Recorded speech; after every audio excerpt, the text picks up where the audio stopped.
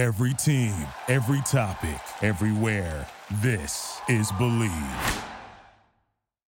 Welcome, folks. I am John Najarian from Market Rebellion, and this is Compound Interests. Compound Interests today is with Matt Case. Matt goes by the handle of Matty Sats on Twitter, and a sat is, of course, a Satoshi. So as you might imagine, our conversation is going to be wide-ranging, and it's going to be about digital assets, an awful lot about crypto brokers, and about dollar cost averaging and getting your friends that have never really traded crypto that finally want to get in. How do they do it? Well, Matt and I have some ideas, and we share them with you in this broadcast. If you like the broadcast, well, subscribe, number one. Number two, share it with a friend. We appreciate you. And now let's get into the discussion with Matty Sats. Thank you, Doc. It's good to be here. A big fan of yours always, because I'm watching you on CNBC every day, and I came prepared with the Michael Saylor look. I'm still working on the ship. I got the black shirt, so I've been watching you guys.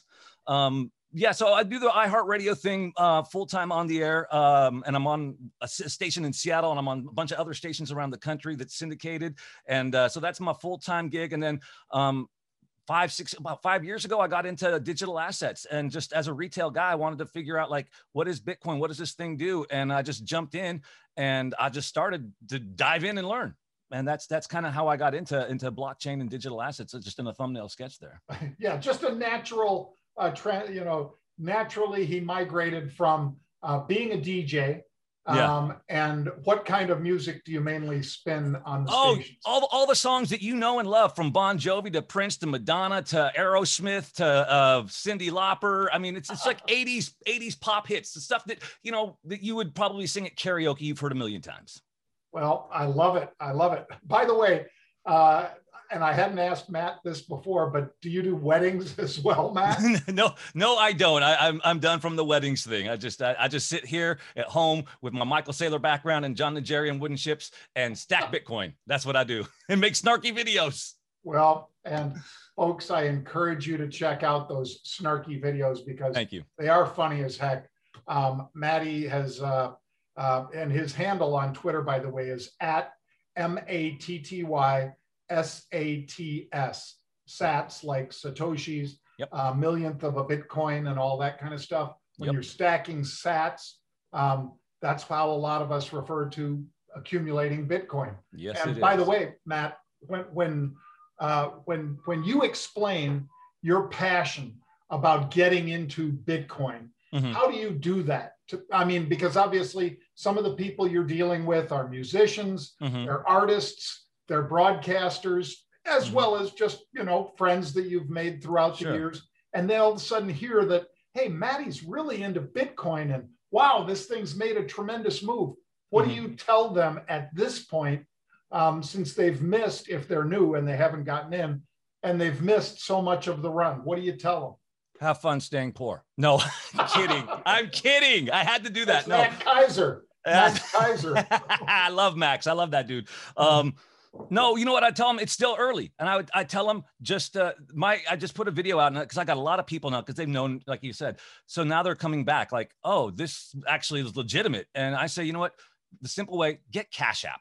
Put it on your phone, test it out, do $1, do $10, and just let it sit there, and just watch. And if you really start to see this thing is moving, then set up a reoccurring purchase, DCA your way in. And then at that point, I would tell them eventually don't leave your stuff on an exchange, rule one, not your keys, not your crypto. So then I would then take them. But the first thing I would tell anybody, if they're wanting to get in, just get Cash App. It's just easy. The UX, the UI is phenomenal. It's super easy. If I can do it, my mom can do it.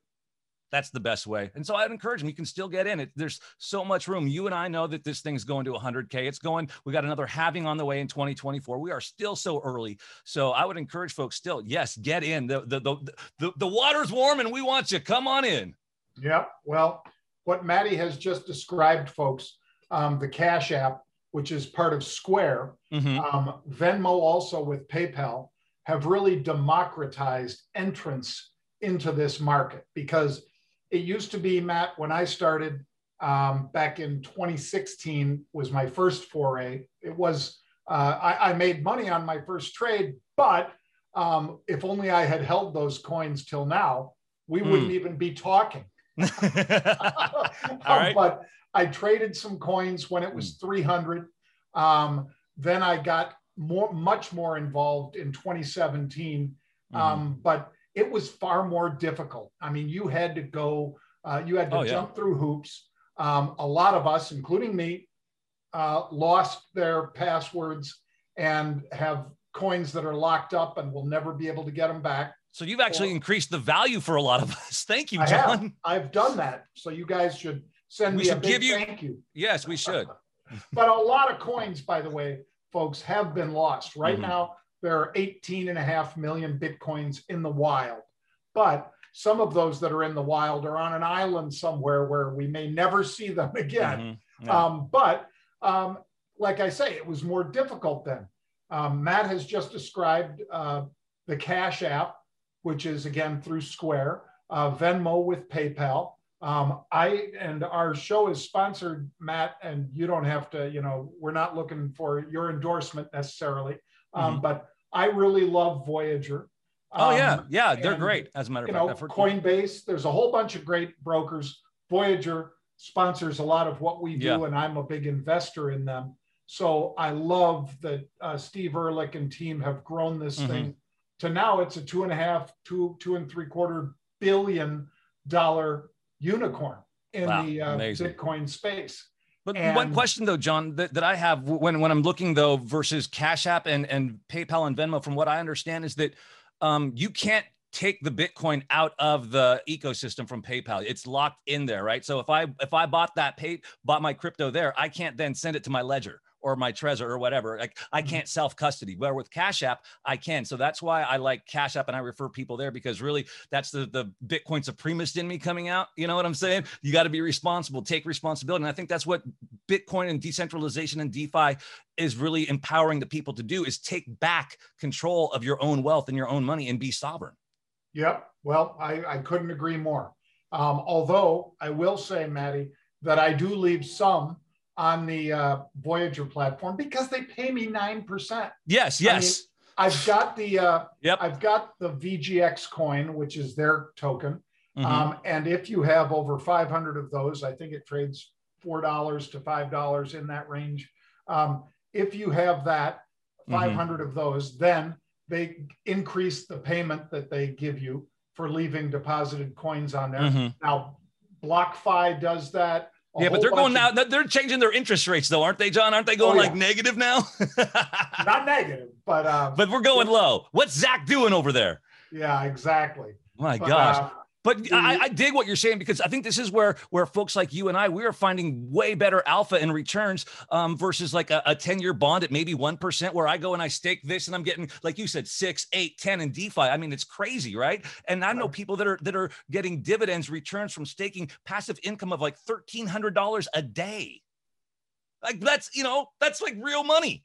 Yeah, it is. And you're absolutely right. And one of the reasons, folks, if you've heard our broadcasts in the morning, we do a show, Matt, called the Daily Crypto Bite, 5 days a week.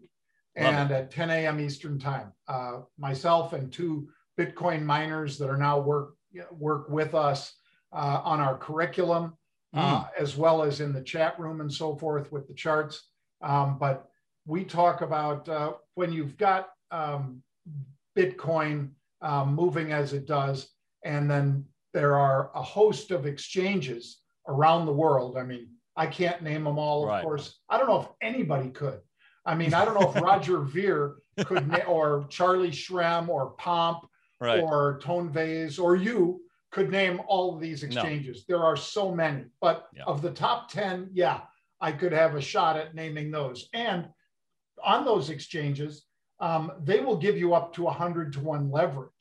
Now, I'm not encouraging people to do that. And that's how some people get wrecked. Yep. But that is partly why people are out there paying us to leave deposited coins on a regulated exchange like Coinbase or like Voyager.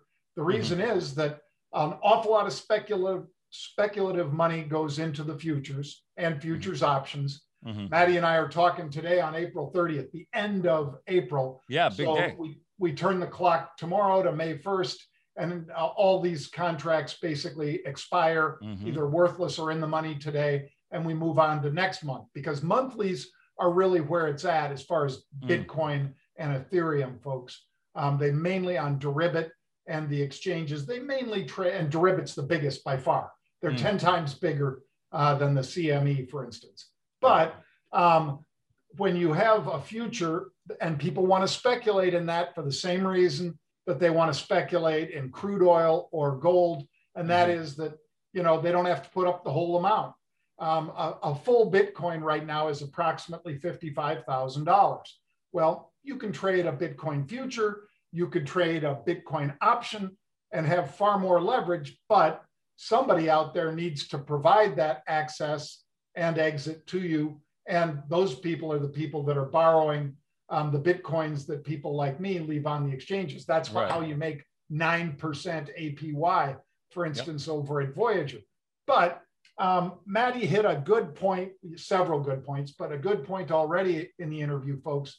And that was DCA, dollar cost average.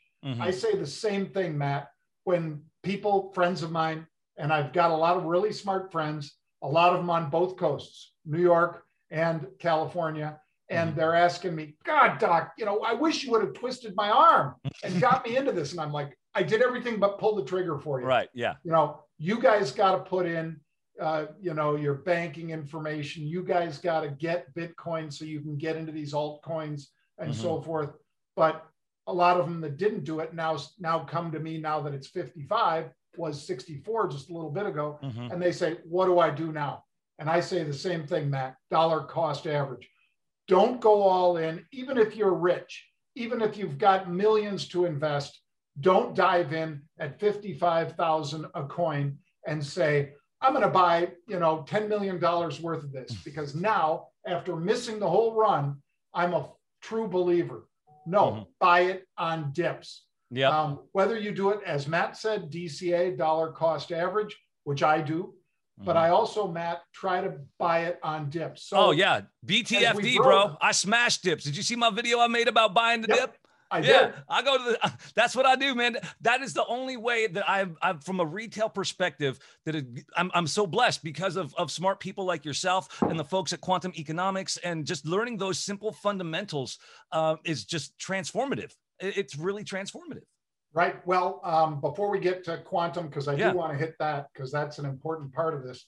But, you know, when you see that pullback, whether it's a liquidation from, you know, 58 down to 51,000, which happened a couple weeks ago, or whether it was this week's drawdown, it took us down to 47.5 or wherever it was, and now we're back up to 54. By the way, those sell-offs haven't lasted very long. No, they haven't. That gives you an idea of how many new people there are in the markets now. But I think that if you're disciplined enough to say, okay, it's down $6,000, this is a good time for me to put some money in. Yes, is my answer.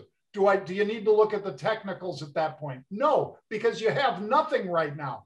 So you need to, on those dips of $5,000, $4,000, whatever the dip is that you deem as significant, put a little in. So if whether that's $1,000, whether that's $5,000 or $10,000, put that toe in, buy a little, and all of a sudden you catch the not just the fever, not the FOMO, but you will catch the idea of how this asset moves, because fear and greed does move markets in crypto the same way it moves markets in equities. And it's always supply and demand. Matt and I will talk in a moment about the supply part, because he's already mentioned the halving that's coming our way in 4 years or 3 years now. We get these regular events that cause there to be fewer coins, not just John being stupid and losing his coins, but these regular events where the miners don't get as much for the work that they do. That's known as a halving. It happened May of last year. And anytime, folks, you have supply here and demand here, and all of a sudden the supply gets cut in half, where do you think the price is going? I mean, you don't have to be a genius to figure this out. But again, as you live through it, as you trade through it and so forth, then you begin to understand it, because Apple doesn't do that. It's not like Apple says, oh, guess what? Now there's half as much stock.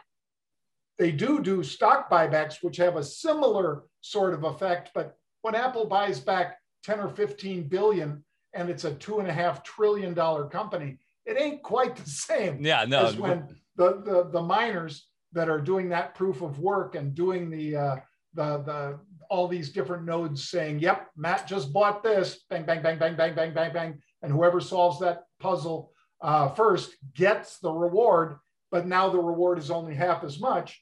Those virgin coins that are then, in many cases, offered out into the wild to help pay for all the computing power, electricity, everything else, the staffing for that. When that goes on and these guys are getting half as much, prices are going up. And that's just what happened from May of last year. All of a sudden, everybody was saying, when's it going to hit? When's it going to hit? It's July, August, September, October, it hits and boom. Yep. We're off to the races. A year ago, it was 8,500. I mean, I love the little reminders on social media, like, oh, a year ago. And I'm like, oh yeah, it was 8,500. See, so, I mean, yeah, it's amazing. You're so right. This animal, it's a different breed. I mean, Bitcoin it's a whole different predator. It's the apex predator, I believe, when it comes to this kind of asset. Obviously, we're at a $2 trillion market cap with this thing. It's phenomenal. I don't think anybody really knew how big this was going to become when this started, and it's still catching people by surprise. Yep, it is. Folks, we're talking with Matt Case.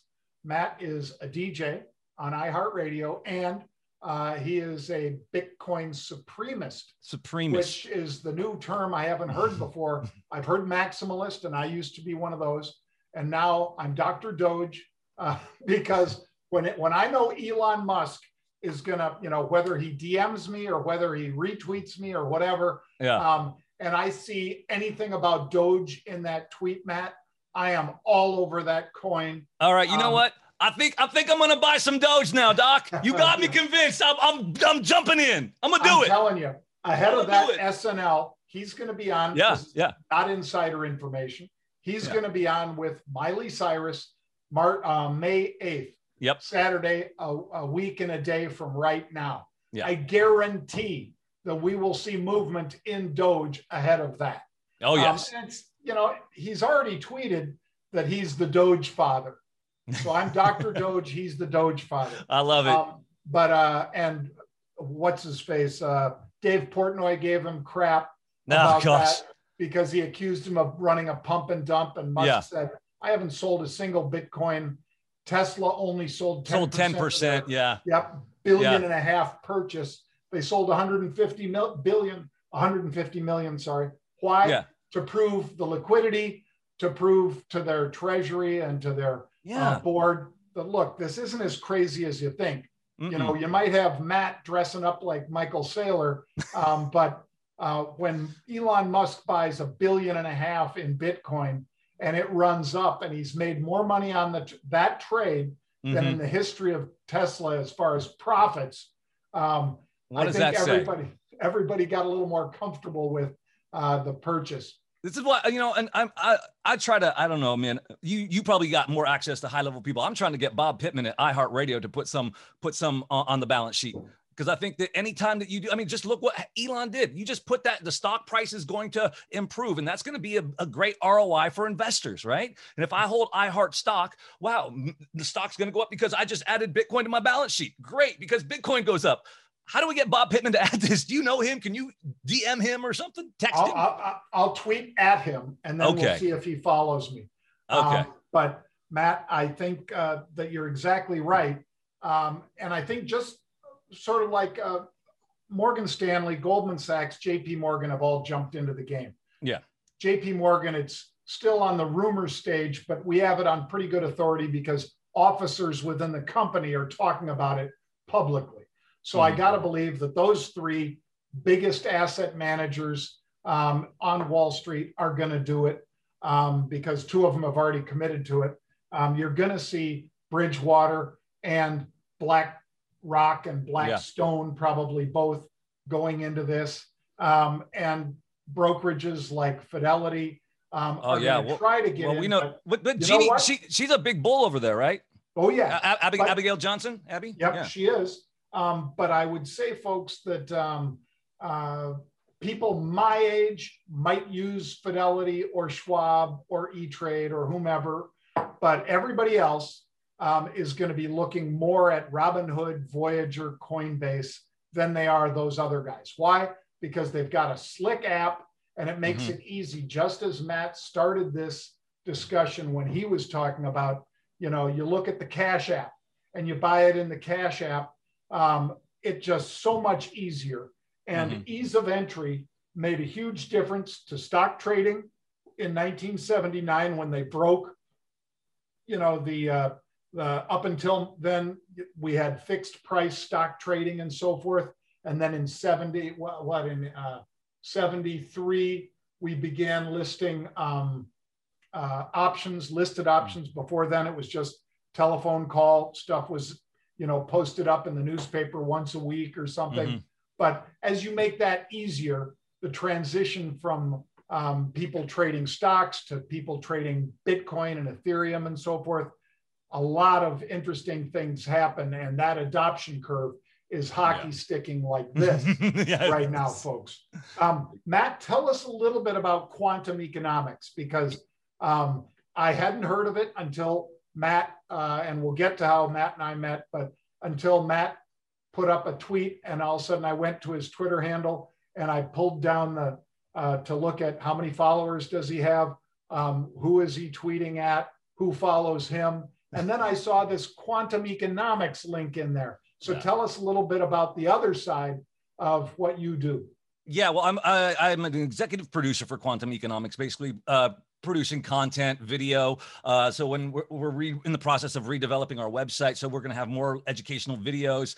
So if you want to learn like how to copy trades, strategic advisory services, we do analysis on demand and money management. And so what I do for them is create some of the content that you would see on the website.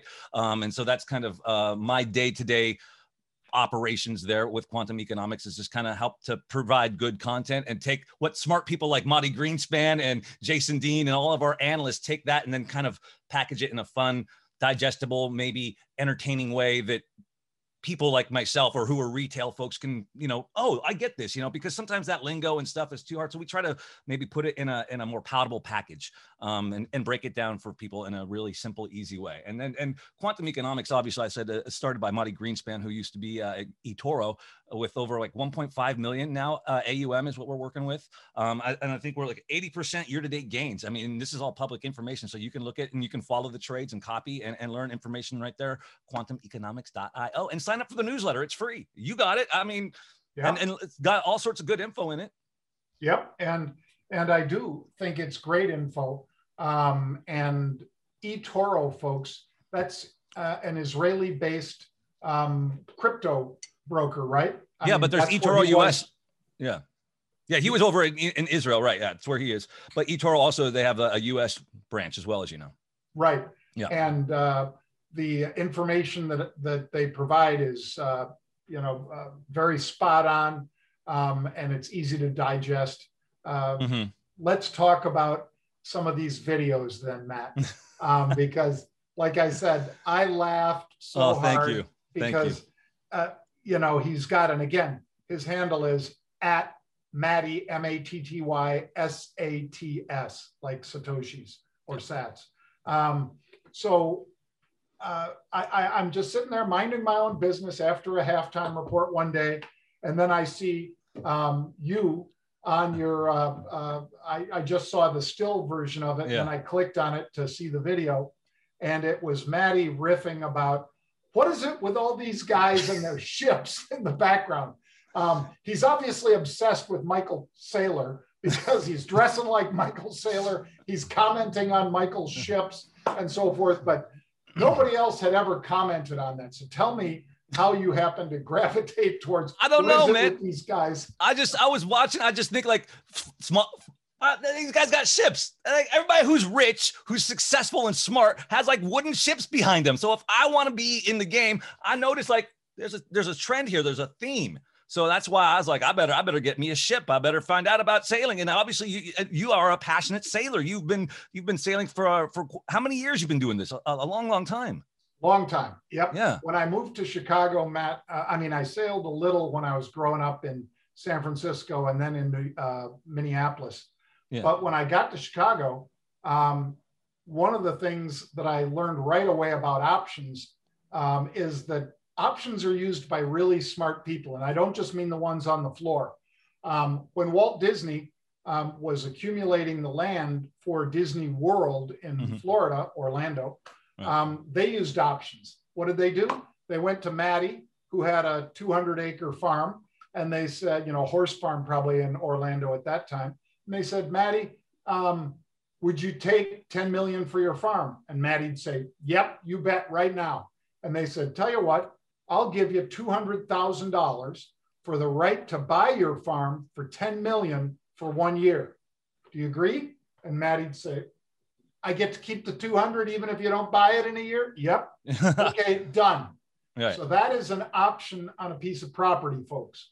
And obviously, once Disney had the thousands of acres that they needed, then they exercised those, because otherwise you'd have people saying, wow, no, my land is 10 times as much as the last guy you bought, because I know what you're doing. Right. Anyway, so that's one example. Smart money. That I used all the time, Maddie, when I was first here in Chicago, loved going out on the lake.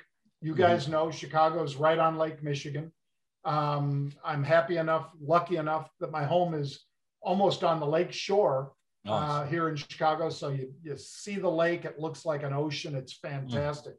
And it's great for sailing, jet skis, power boat, whatever. Back then I was into sailing. So what I did was I just go through the newspaper, Matt, in the spring, and I'd say, oh, this guy's trying to sell this $100,000 sailboat. It's a 40-foot sailboat. It's got a nice galley. It sleeps like 6 or whatever. Let me go call this guy up. Call him up.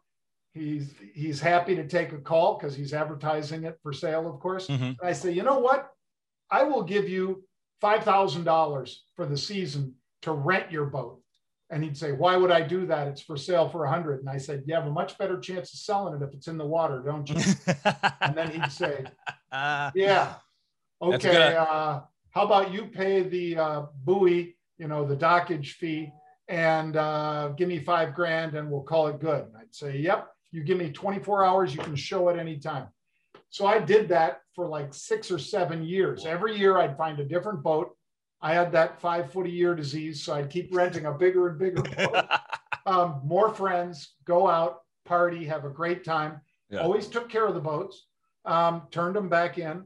But that was an option. Again, 1/20th of the value of that boat, I was paying him in an option. Not to own it, but just to use it for the season. So I think smart people have used options a whole bunch of creative ways for years, Matt. And so when my friend Andrew found that somebody was going to throw away that boat that we have on the shelf back here, I said, oh, no way, man. We put it, Andrew still stuck it behind me, so it's on CNBC every day. Yeah. And I have an old ticker tape back there that's a real ticker tape from Thomas Alva Edison. Oh, wow. He's the guy that made those. That's his patent on those ticker tapes. And a lot of them got destroyed. And if you just hang with me for 1 sec, Maddie, they got destroyed because of gambling. And if you remember the movie The Sting, they did something called past posting, which was that the ticker tape would put out what just happened in the race. Now, if you had the ability to have a ticker tape and instead of getting stock symbols, you were getting racing quotes, if you will, you could, in some cases, basically have what just happened in the race. So, of course, what they did was somebody went in and pretended, or did place a big bet, and then they had somebody reading the tape for what happened in the race, and the horse that was supposed to win that the bad guys bet on lost.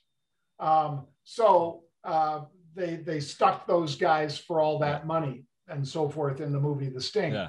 But because of exactly that sort of situation, those machines were beat by Elliot Ness and his Untouchables because it was tied to organized crime. They were doing that in any place where you could find illegal gambling. There would be a guy reading the ticker tape for, instead of a telegraph, but it's the same basic concept. It's just like went from telegraph or, Pony Express, telegraph, ticker tape, radio, television, that kind of progress. But anyway, what right now, I know you say a supremacist, that's what you are. I used to be a maximalist with Bitcoin, and then I started getting into all of these altcoins. And right now, I probably have 10 of them that I'm actively trading, everything from Engine to Doge to Litecoin to Ethereum. And I think, Matt, actually, Ethereum is going to outperform Bitcoin for the rest of this year. Could Bitcoin run to 70 or 80,000? Of course. Could Ethereum go to 10? And my answer then is, of course. Yes. So I'd rather be in something that could triple from here rather than something that could go up.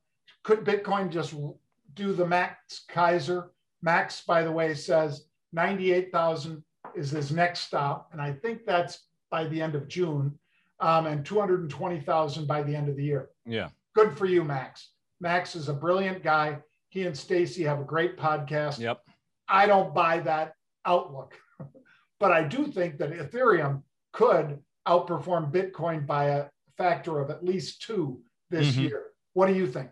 I would agree with that. I think from a lot of the other folks out there in the community that I've heard from, I think that's definitely that's you're on with that, and I would agree. But I still think though that by the end of the year, I do tend to agree with Max a bit there that end of the year prediction, just because I'm a little bit bullish because look, we've got 9 ETFs pending approval. Okay. We've never had this many ETFs, right? We got the double G, Gary Gensler. He's coming in. We know his background, MIT, the guy's a huge blockchain, bull. He gets it. So plus you've got Hester Pierce already over there as well. So I can't help but think that by the end of the year, we would see Bitcoin over 100K, could be close to 2. But yes, I would agree with you to round this up is, I think Ethereum does outperform Bitcoin and you will get monster gains on it and you should have exposure to it. Absolutely. Yep. Well, I agree. Let me ask you about Queen Lala. Because I've noticed that you and she have a thing, I guess, or at least you have a thing. for Lala Kent? What's going on there? What is the deal with this is at Lala _ Kent, folks, that we're talking about here. Yeah, she's a reality TV star and a movie star as well, and she's an author, and she's a mom, and she's probably best known for her role on Vanderpump Rules, and so she's got a new book coming out. And I got an opportunity to sit down and interview her coming up. And I just think she's a remarkable woman because she's gone through a lot. She's overcome so much. And she's a strong, intelligent, savvy individual. And I think that she's got a really great story to tell. And so I'm excited. And I'll be honest, I'm a fan of the show too. So, well, I'm gonna ask her if she's into Bitcoin. I'm gonna ask her what she knows about crypto. I am in fact friends with, and my wife and I are, we love seeing Brooks and Meredith on the Real Housewives of Salt Lake. Yes. It's the only one I watch. Okay. And it's because of Meredith, because, I think they're really an interesting pair. Brooks is a smart young guy. He went to school with my daughter. Okay. And they lived out in Salt Lake for a while, came back to Chicago, moved back out to Salt Lake, got the opportunity to do this. She has a jewelry company that she's done phenomenally with. Yeah. I've watched this. I watched we watch all the Housewives too, man. My wife and I have no shame in saying it, John. All of them. Dallas, Salt Lake, Atlanta, Baltimore, DC, New York. We're waiting for one in Seattle. So, my gosh, I mean, I can't keep up with you on that. I'm back, Matt, going over old Daredevil on Netflix. Yes. I never saw it as a series. I mean, I saw the movie, of course, with Affleck and Garner, but I didn't really gravitate towards this show. And then I watched one episode and I was hooked. Yeah, it was so good. So, really good. I mean, and I'm lucky, I guess, because, you know, it's not just me rewatching it, it's me watching it for the first time. So I just love the whole cast. I think, you know, phenomenal. That's a very interesting show. And to your point, if I had more time, now, do you have kids, Matt? No. Well, my wife has a daughter and we have grandkids, so we're good. We're empty nesters. Okay. Because I've still got a couple kids, bunch of dogs, bunch of rescue dogs. Just rescued another one 3 weeks ago. And I love that, but I just don't have the time. The only time I really watch is when I'm on a plane. So I'll be going down to Puerto Rico tomorrow, then going up to Miami after the weekend. I'll go up. You're going to go to the Bitcoin conference? Wall Street conference. Oh, okay. That's going to be killer.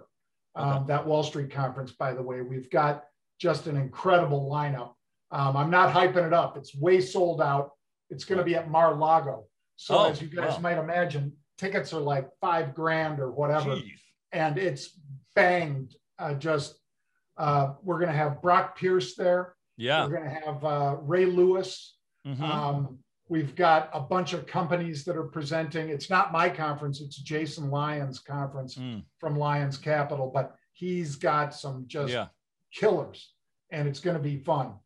So I'm really looking forward to that. Maddie, what else do we got to cover about? I got some questions I want to fire at you, sir. Since I get to talk to one of the smartest people out here in the economic arena, let's talk XRP and Ripple, because we know this thing is happening with the SEC. I'm going to speculate something. I want you can shoot it down, fact or FUD, that there will be a settlement. They pay a fine, they get relisted, and eventually Ripple will do an IPO.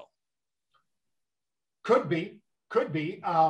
Some of the smartest guys I know in crypto tell me this one is a house of cards. Is it really? Okay. And the reason is that if they indeed pay that fine, Matt, these guys who are big traders at a firm I don't want to name, sure, one of the biggest crypto, not funds, but trading firms out there, multi-billion-dollar, they say that if you pay the fine, exchanges will not list you.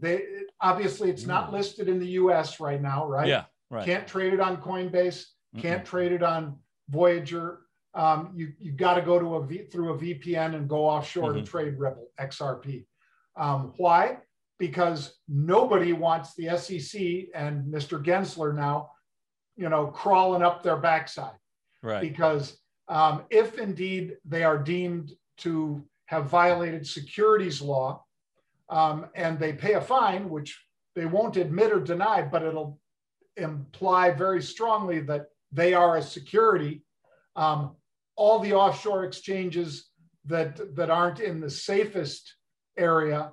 So in other words, the biggest, best regulated of sorts exchanges offshore will not want any part of the SEC coming out there and knocking on their door. Okay. Now, if they're in the dark, if they're in the shadows, then yes, that's where XRP will trade. But for that reason, because of all these smart people telling me that they don't see a survival after a fine, I'm not touching XRP. Okay. I've traded it. I'm not in it at all. So, I mean, because I just know like SBI Holdings, they are big. And I know who backs SBI as well. And so I'm like, I kind of don't want to bet against that to some extent. I mean, I don't hold any, I'm not an XRP holder, but I just kind of think just looking at that, it being a speculator that I am, and I totally own that. So that was why I threw that out there, because I think that's a big thing. What's going to happen? Everybody's swirling and speculating around this decision here. And the XRP holders think, oh, it's going to be great for them because, Gensler knows XRP and is actually, spoken about it, right? Yep. So, the other thing I wanted to ask you, I see more of Kraken, Binance, Coinbase, Voyager, these new financial institutions taking the place of the traditional financial services like Bank of America, all these. I think these banks are scrambling to keep up. And maybe is there going to be any M&A? Would a traditional financial services look to buy somebody? Because look, we can't compete, so let's just buy them out and bring them in. You know what I'm saying? Yeah. I think that the reason you're getting this kind of valuation out of Coinbase, which I don't disagree with. I think Coinbase is phenomenal. Armstrong's done an unbelievable job there. And I think overall that that's going to be huge, and that they are, when people say, well, why don't you have a lot of Visa or MasterCard in your portfolio? That's why, because I don't know that they're going to be the winners. I think they're the ones that kind of get feasted on and eroded over time as people use other methods, other means to pay. Now, I'm not going to be using Bitcoin to pay. No, because I just want to hodl it. Capital gains, man.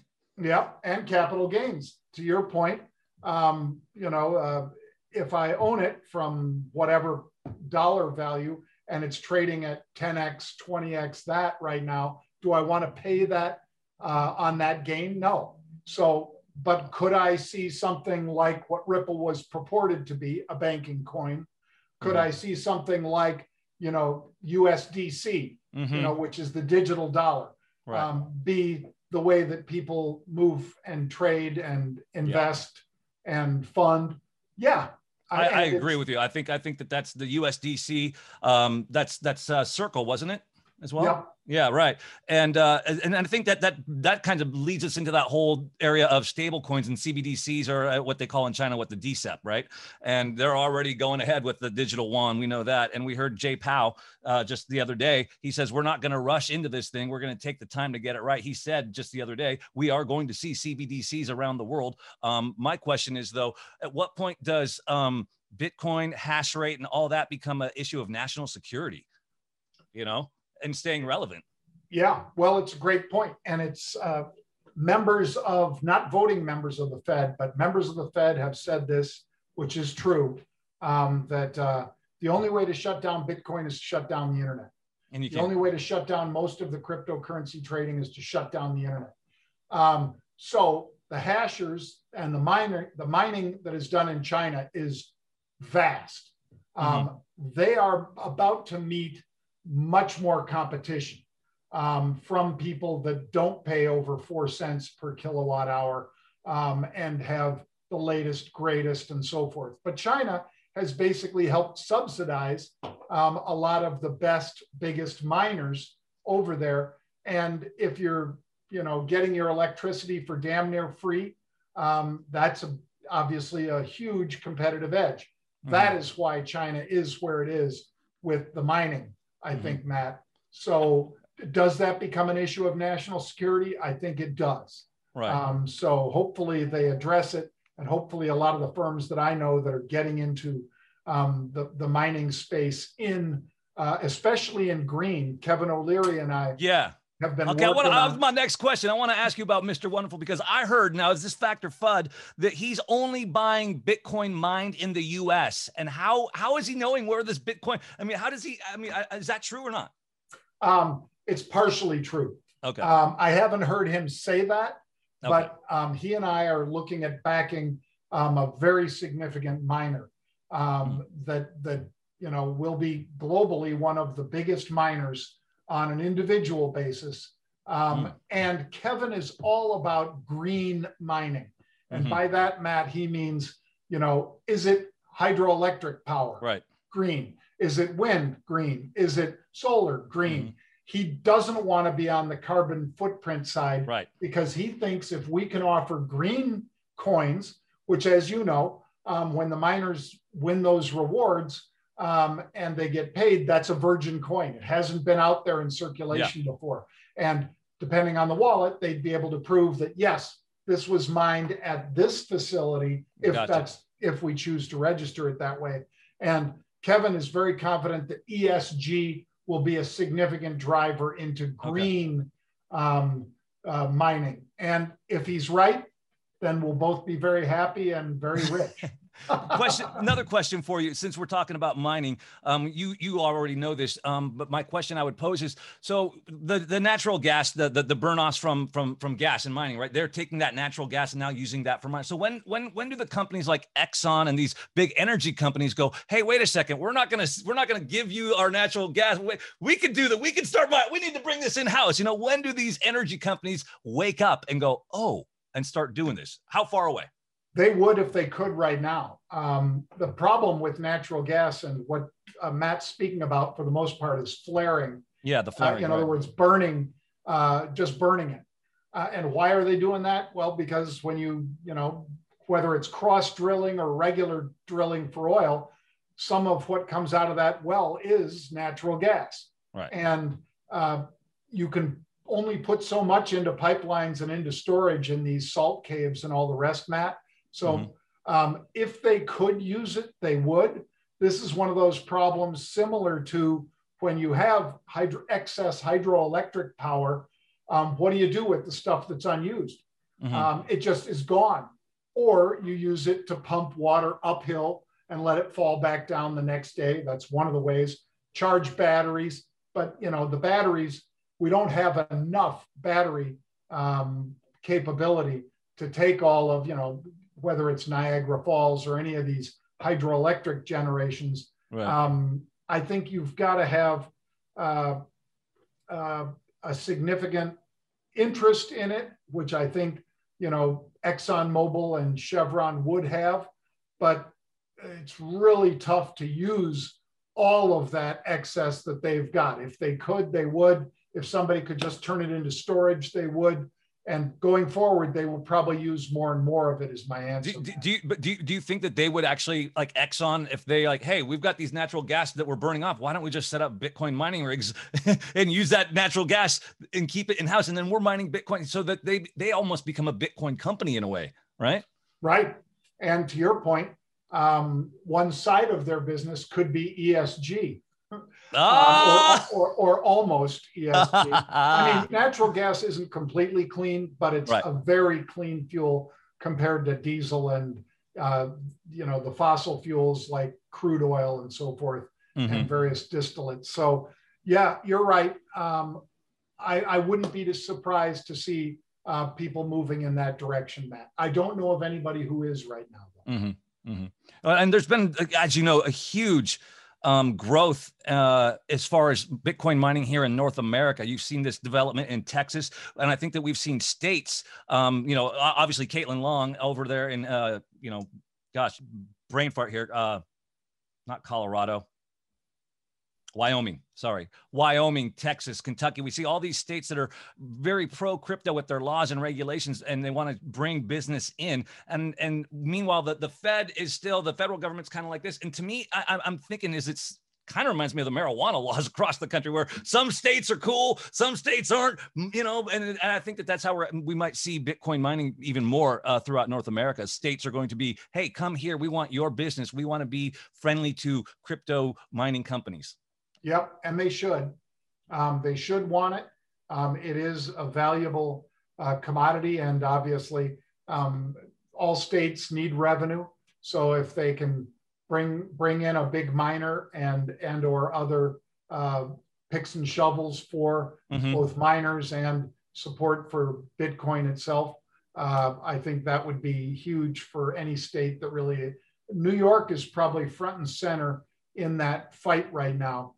To try to win because of that hydroelectric power again. But there's so many places with hydroelectric, from Tennessee all the way out to Vegas with Hoover Dam. So there will be a lot of that. And I guess it'll just depend on, what sort of incentives they can offer. You'd be much more likely to see it in Tennessee or Nevada, where the taxes are either low or almost zero, versus New York, where they're quite high.